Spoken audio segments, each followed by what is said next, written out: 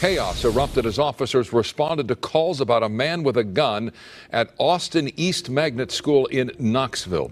Police say as officers approached the suspect, shots were fired and one officer was hit. At least one person was killed, another taken into custody.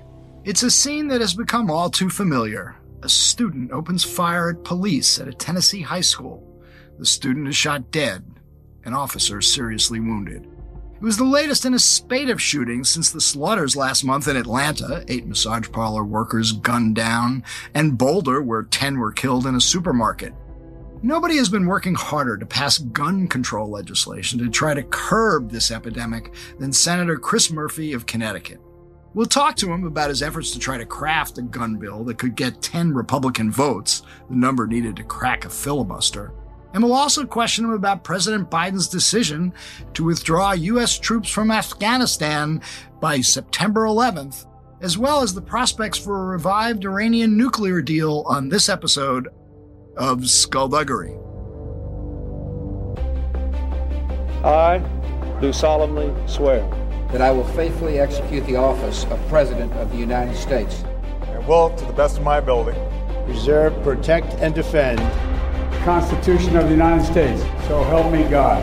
So help me God. So help me God. So help me God. So help me God. So help me God.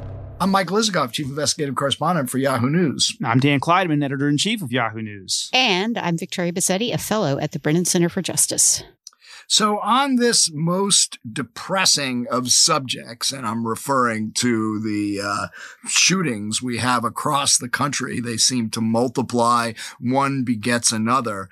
I have to say, Chris Murphy may be the one optimist in all of Washington. He continues to believe he may be able to get 10 Republicans to go along with gun control legislation. That's what's necessary in order to pass, because with the filibuster, you need 60 votes. We'll see, but I wonder if the prospects are as possible as Murphy seems to think it is. Well, Victoria, you actually know Senator Murphy quite well and have worked with him, even worked on a book that he wrote about guns and violence in America. So is his optimism rooted in reality, or is he being Pollyannish about this? Well, so one thing that might be driving his optimism, unclear, is something else going on this week in Texas, which is the National Rifle Association is in the middle of a bankruptcy trial to determine whether or not they can declare bankruptcy. They're doing it in the face of massively declining revenues, a number of internal investigations, and an effort by the Attorney General of New York to de-establish the organization. So the fiercest opposition that Senator Murphy has, and most people who are supporting gun control efforts have faced over the last 20 or 30 years, is on its heels right now. That might be a source of the optimism, but also, given the way the Senate works and the filibuster works, you have to be an optimist to get up every morning and go there to work. Yeah, I mean, he thinks that the politics have shifted on guns, and maybe they have a little bit over the years with all of these horrific massacres. The other reason for, I wouldn't say optimism, but a slight bit of hope, I guess, is that Democrats control the Senate barely, which all that really means is that Chuck Schumer will be able to bring the legislation to the floor and be able to force a vote. So Republicans will have to vote against these very measured, kind of modest proposals extending background checks. Well, they've done it before, so I'm not quite sure. That is, Republicans have opposed, modest, common sense, measured legislation. I mean, most famously a few years ago when you had Pat Toomey, the Republican from Pennsylvania, teaming up with Manchin on a background checks bill, and they got 6 of the Republican votes. They got but that's pretty close. It's not four close away. Enough, but you need 4 more, right? Yeah. Yeah, and the gun control advocates have essentially, over the years, narrowed even further everything that they're seeking. You know, a few years ago, you might have seen a piece of legislation that had 5 or 6 different elements to it that sought to maybe ban assault weapons, that maybe sought to limit the size of clips that you could have, that might have done something about, kind of making mental health records or domestic violence records bar you from being able to buy a gun. But now it's all down to one issue and one issue only, and that's background checks. Because it's the only thing they can get. And I think the theory of the case is, at this point, if you can get background checks passed, then you may be able to kind of demystify the issue a little bit, that Republicans will realize that, you know, the NRA is not as powerful as it once was, that they will survive, and then you can build on that, maybe get some traction, but we'll see. And meanwhile, President Biden is trying to do everything he can through executive order, which is not the most in the world, but there are an executive order that he issued last month that would increase funding for anti-gun violence. That would, it would ban these, not ban, it would subject these so-called ghost guns to background checks, and also make sure that they have serial numbers so that they can be traced.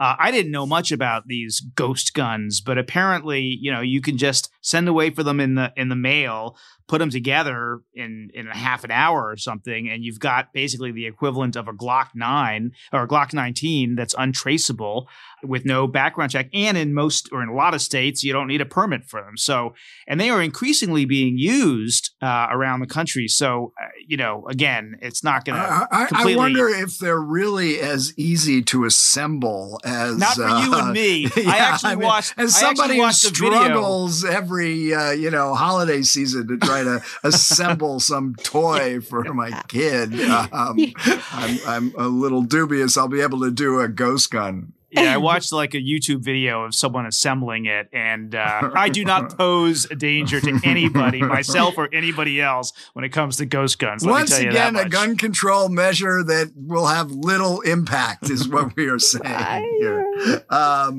Anyway, let's see. Other news we want to just take reference to this Johnson & Johnson announcement that the FDA is suspending, even for a short period of time, the distribution of the J&J vaccine because of a handful of 6 women got blood clots. I mean, the odds are like 1 in a million you're going to get a blood clot. Seems pretty remote, but on the other hand, to have any kind of disruption in the vaccine distribution at this point and have headlines about that at a time when we are struggling to get as many people vaccinated as possible, doesn't seem to me to be a very good sign. Yeah, a real debate has broken out now as to whether the government should have actually paused the distribution of the vaccine. Basically, what they've done is they've recommended to the states to pause their distribution, and most states are going to take that recommendation, if not all of them. And one side argues that it's a big mistake to pause it, that in fact more people are likely to die in the period of time that it's paused and beyond, because it's going to encourage more vaccine hesitancy, and not just for Johnson & Johnson, but for all of the vaccines. People are going to say, see, I told you so. You can't trust these vaccines. And that's a real problem. On the other side of it, of course, the health professionals say, well, you just have to be sure that these vaccines are as safe as they can possibly be, while recognizing that this does happen with vaccines sometimes, and the numbers are really, really small. My guess is they're going to unpause it relatively soon. We still don't even know whether there's a causal relationship between the vaccine and these blood clots. So without actually being able to look at the data that the FDA had, my guess is that they were damned if they did, damned if they didn't.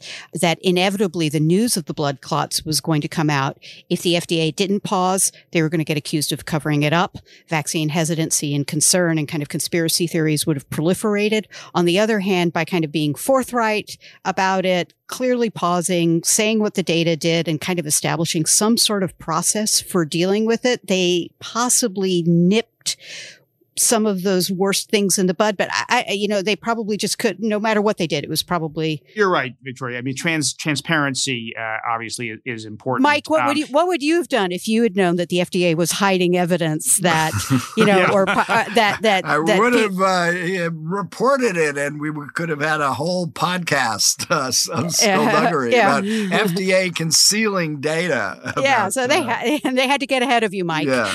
The last thing I want to say about this was I was watching the White House briefing, and they brought Tony Fauci and Jeff Zients, who is the White House COVID czar, out to talk about this situation. And what was striking to me was that the CDC and the FDA made this decision yesterday. Last night, they notified the White House that they were going to be announcing something, according to Zients. He said this at the White House presser, but they didn't tell him the substance of what they were deciding. They just said, "We've made a decision, and you need to be prepared for this tomorrow." And the White House, had no choice. They said, "Okay." But, the point is that, science, I guess, led this, and the White House did not try to control it. They did not try to influence the CDC or the FDA in any way, at least according to Zients' telling. And I do wonder how this would have played out in the Trump administration. Right. Well, fair point. But the last thing I want to say is just remind people that here we are, several months into this extraordinary vaccination effort, and millions, 3 million people getting vaccinated every day. But the numbers of coronavirus cases are still pretty high as they were last fall when people started freaking out that we were about to get another surge. More than 10,000 new cases in Michigan, more than 9,000 new cases in Florida. So we've got a long way to go to get out of this, and this kind of news on the J&J vaccine is not going to help. Yeah, well, also on the depressing front, if the reliving the George Floyd killing in the Chauvin trial, day after day after day was not tough enough for that city and for the country, we then had this terrible tragedy that occurred earlier this week when Dante Wright, that 20-year-old black man, unarmed, was stopped by the police and killed by a veteran cop who said that she thought that she was using her taser on him, and it turned out to be her service pistol. And one more dead black man. You have to ask whether people can take this anymore. And it was coupled with a video of an incident that fortunately didn't end with anyone getting seriously hurt, but a video that came out from Virginia of an Army lieutenant pulled over by Virginia police, pepper sprayed, threatened for apparently no clear reason. So we're once again entering expired tags. I think yeah, the explanation for that one. We're once again entering the summer of anxiety as these stories proliferate, and as we all await for the conclusion of the Chauvin trial and the jury verdict. All right. Well, we have a great guest to talk about some of these subjects, starting with guns, Senator Chris Murphy, Democrat of Connecticut. So let's get to it.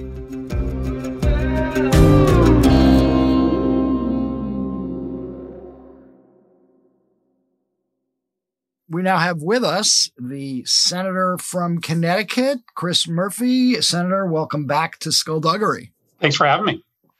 So I wanted to start out by asking about a subject you were very passionate about, guns, after the shootings in Atlanta and Boulder. We've had a spate of continued mass shootings in this country.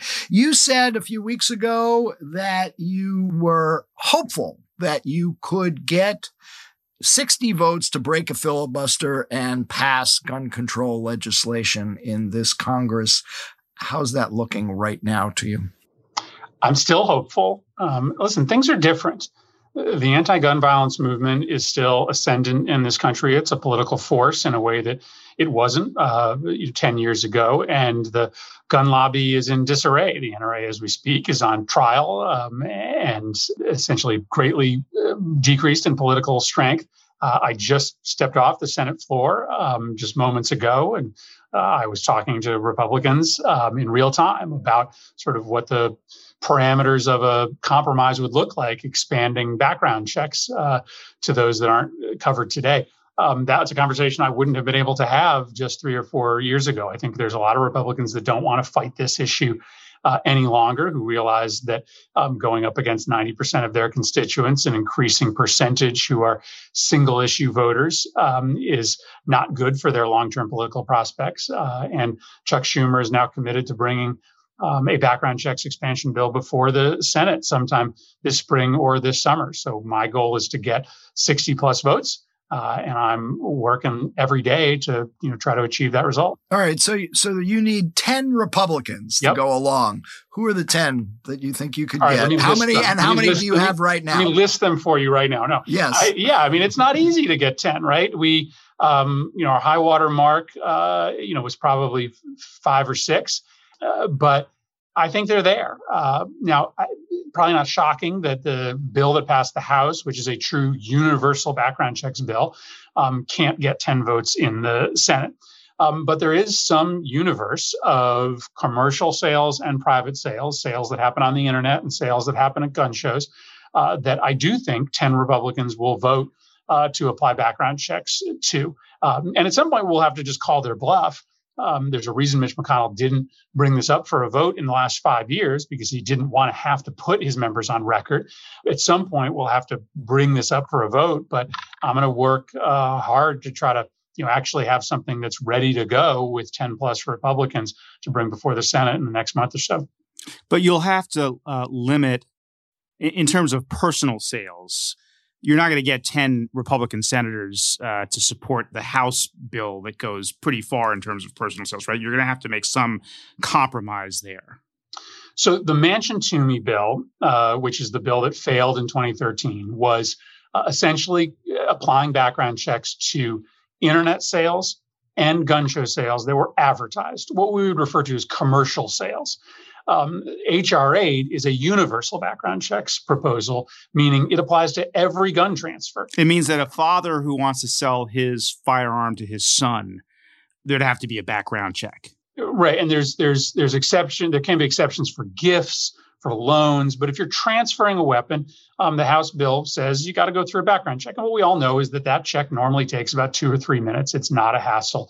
It's not a prohibition to these transfers in any way, shape, or form, as long as the person on the receiving end isn't prohibited from buying a gun.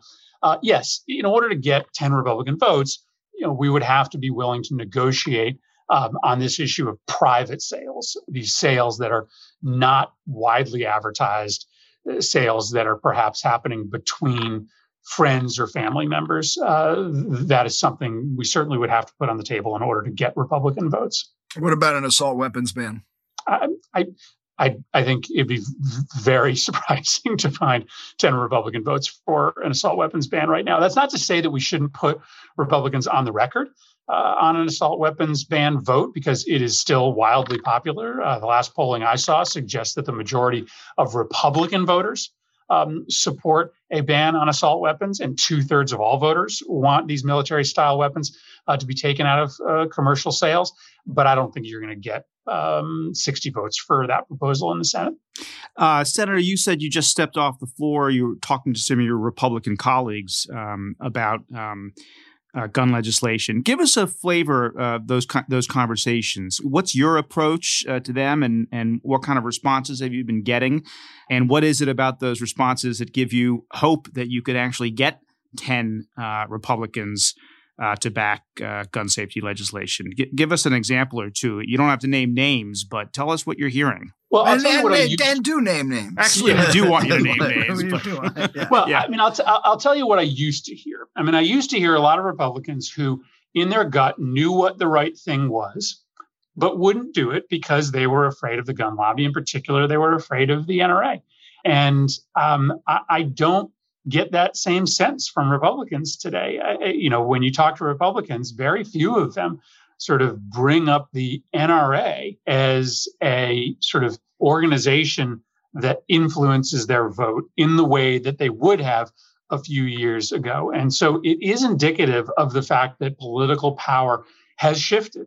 The anti-gun violence movement now has more volunteers, has more money, has more political capital.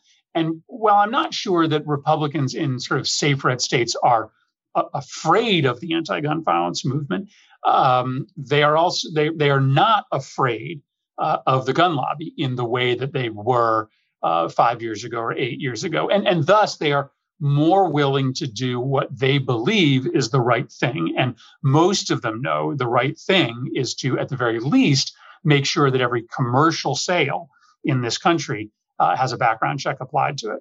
The mass shootings that have occurred in the last few weeks or last few months have been getting an extraordinary amount of attention, but maybe getting less attention is the fact that 2020 was the worst year for gun violence in American history in the last 20 years. There was a significant rise in the amount of what you might call day in, day out gun violence.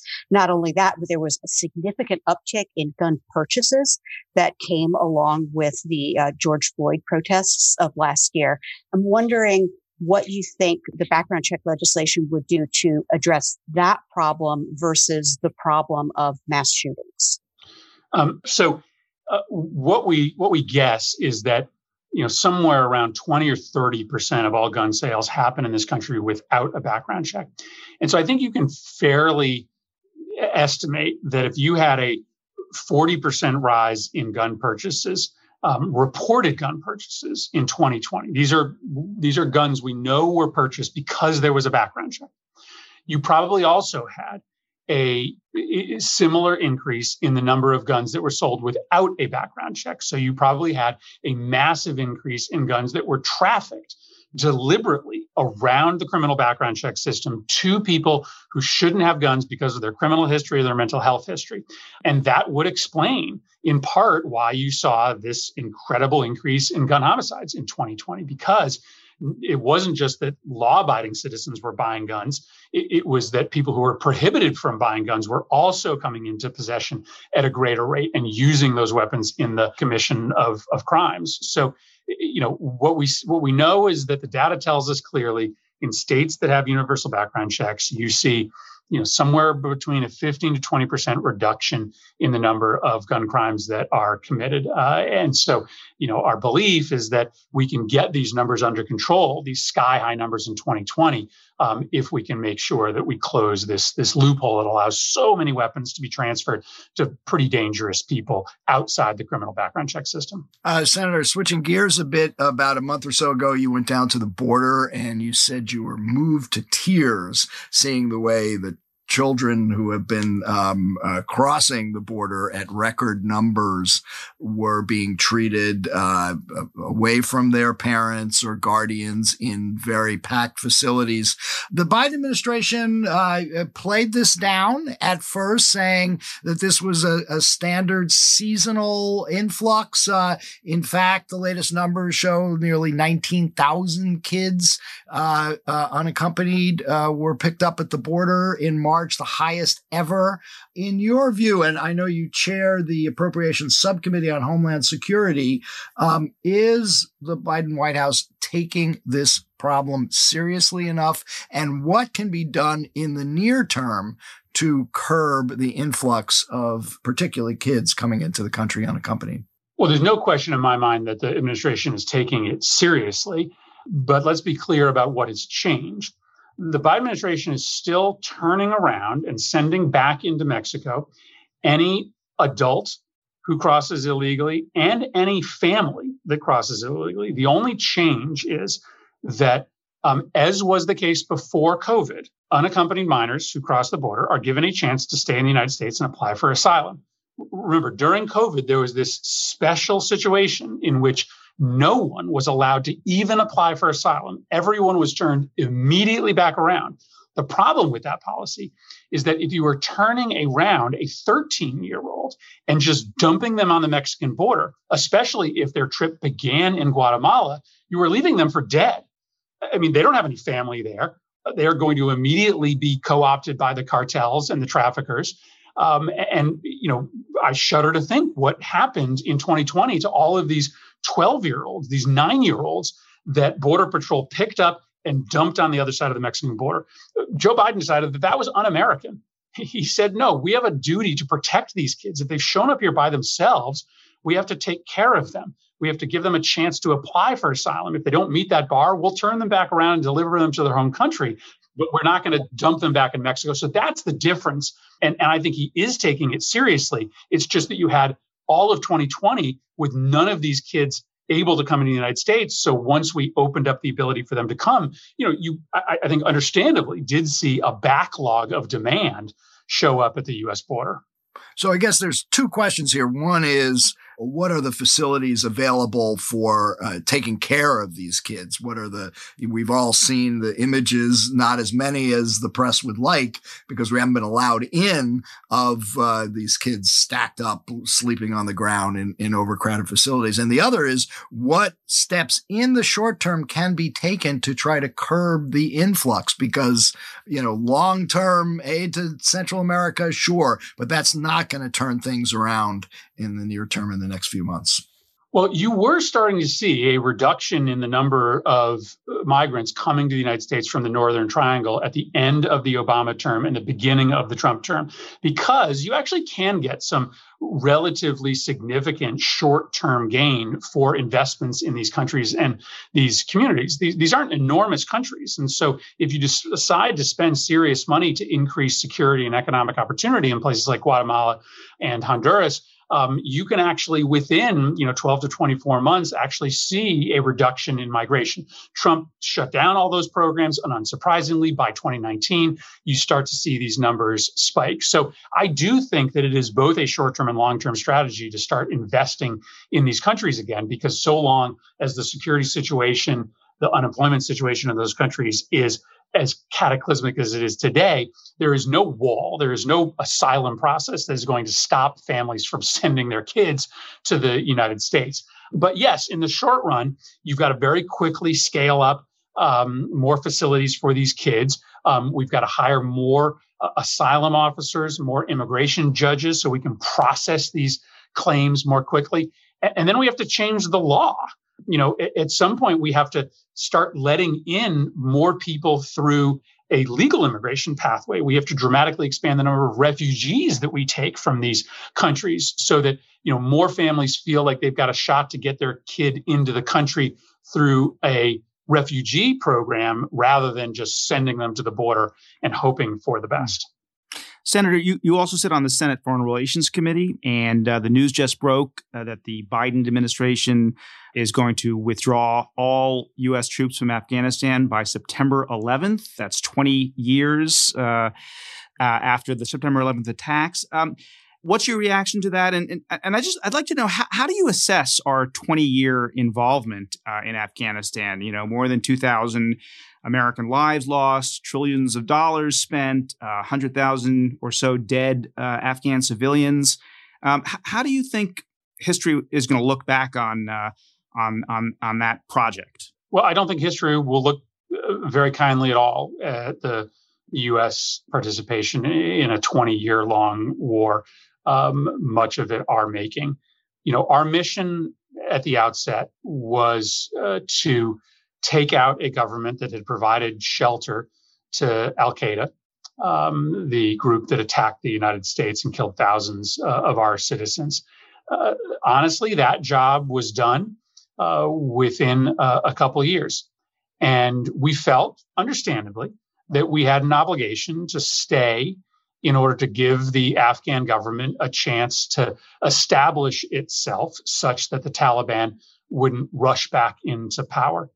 But for the last 15 years, we have stayed and stayed and stayed under the belief that our military presence there would help the Afghan government and the Afghan military become strong enough to be able to govern the country and to protect its citizens from Taliban advances.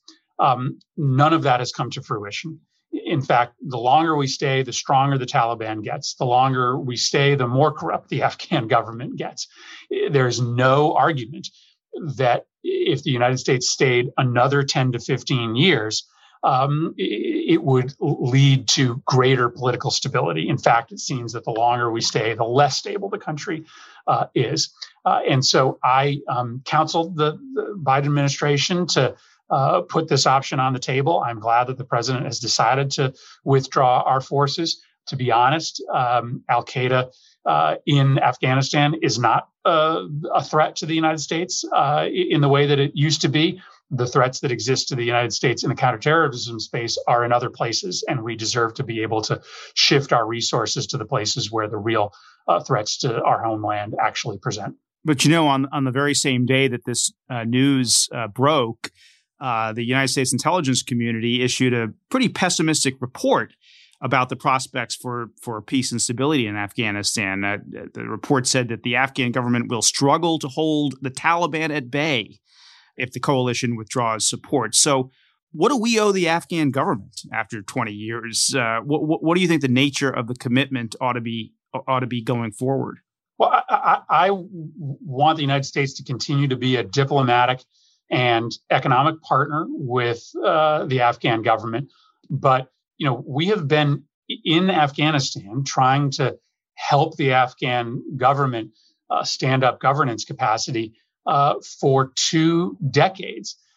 Some of our soldiers that are fighting for us in Afghanistan weren't alive when this war began.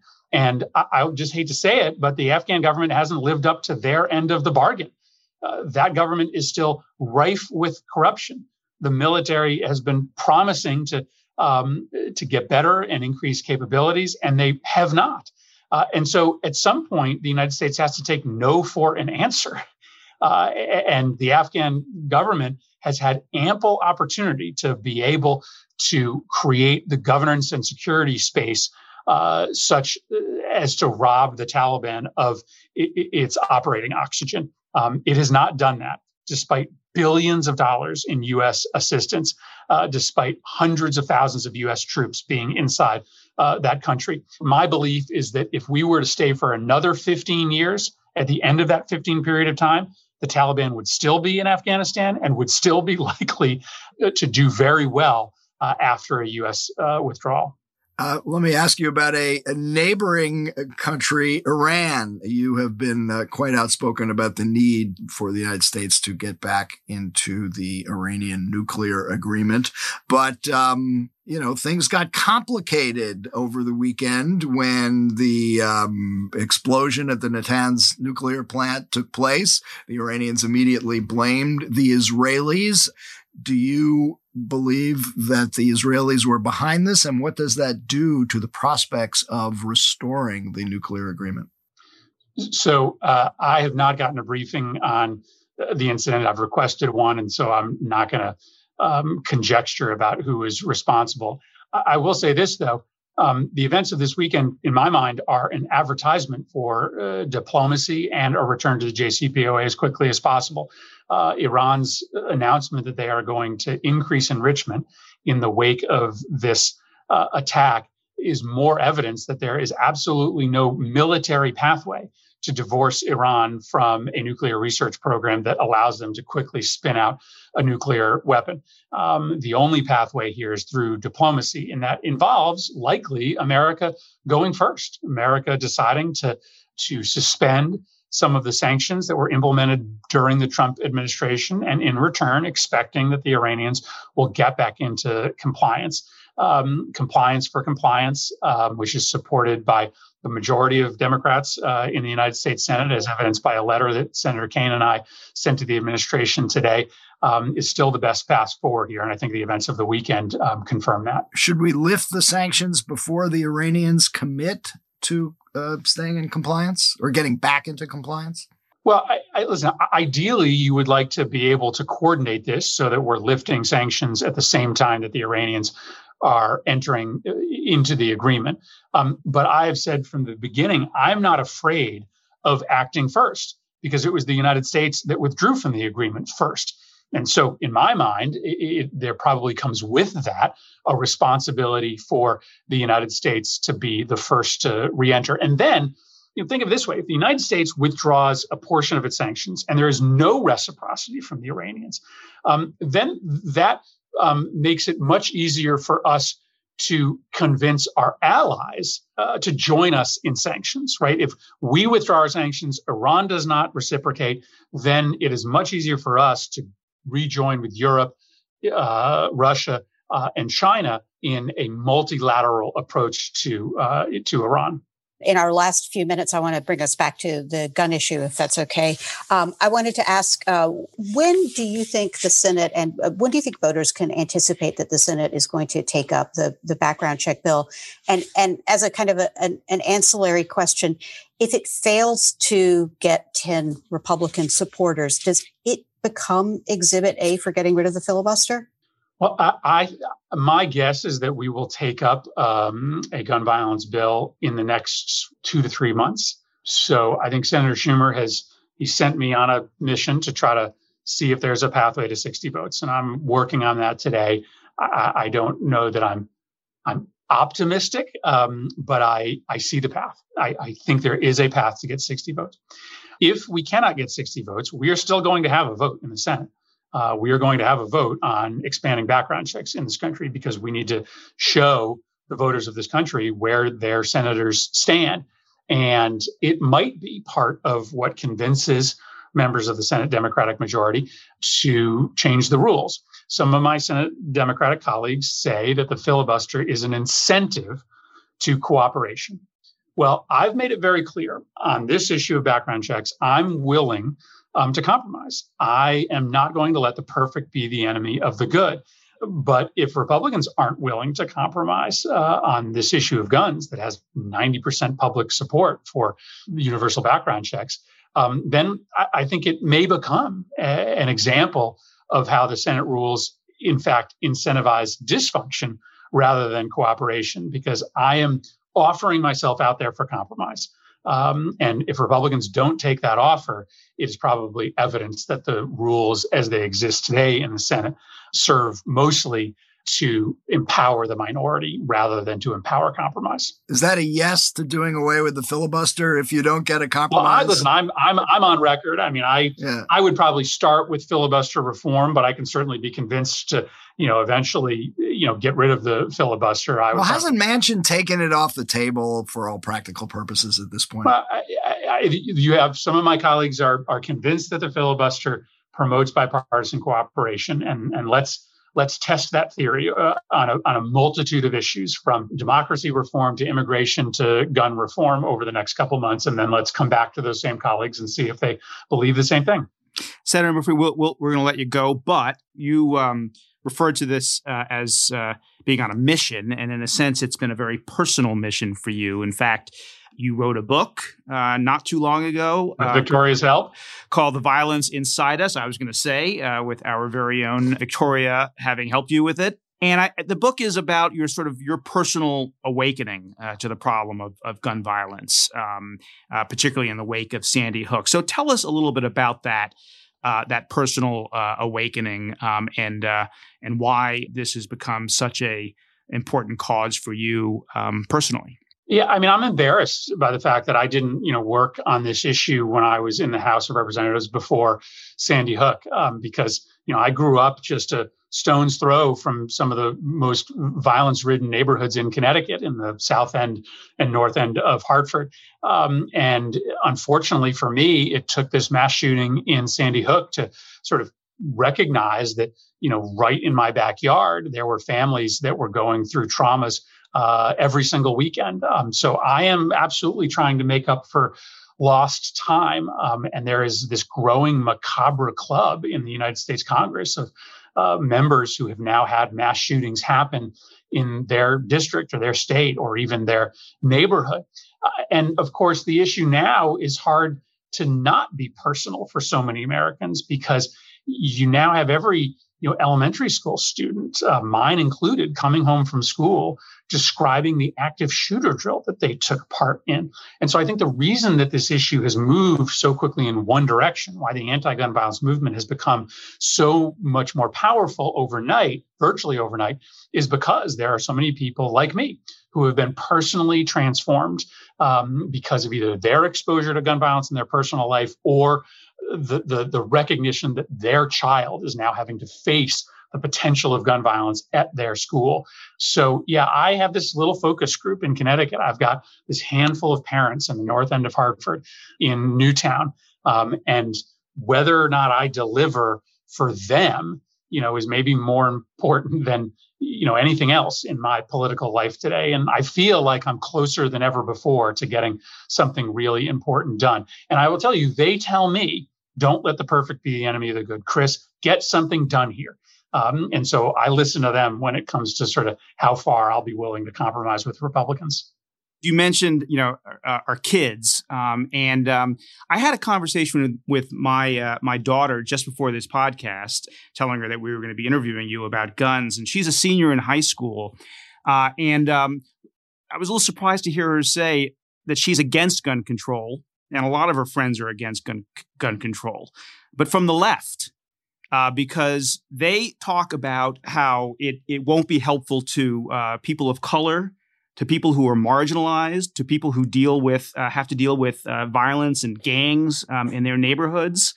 And then that's a pretty prevalent attitude among young people that she goes to school with in New York City. Is that something that you've encountered on this issue? Is because you talked about the politics shifting. Could it be also shifting at all in that way as well? Or is that not something that you hear much about? I will be happy to make the drive and sit down and talk to your daughter and her friends. I don't hear that very often. Yeah. Let's set that up. We'll set it up. I don't think you can get to 90. Right, most of these polls tell you 90% of Americans support universal background checks. I don't think you can get to that number without fair unanimity amongst the progressive community on this question. But I will say, the book that Victoria helped me write, ended up telling two stories.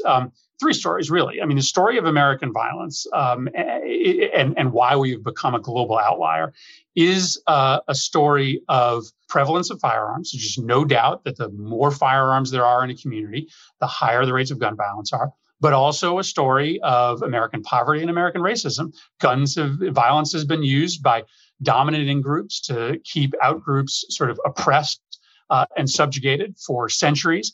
And it is much more prevalent in communities with high rates of poverty. So what I write about in the book is that, while I believe in banning assault weapons and universal background checks, that will only deliver you about halfway there. Because if you don't deal with America's system of built-in racism and racial oppression, and you don't lift people up out of poverty, violence is still going to be a very big part of a lot of people's lives. Okay, last one. Back on the foreign policy front, you have written a letter to something called the Public Interest Declassification Board, urging them to recommend declassification of the CIA's analysis of the killing of Jamal Khashoggi. Now, the DNI recently released this pretty skimpy report that didn't tell us very much about what was behind the CIA's analysis. And they also, the Biden White House also did not sanction MBS. They did not impose a travel ban on MBS. And what you hear from a lot of folks who are hoping for more, that this is essentially business as usual.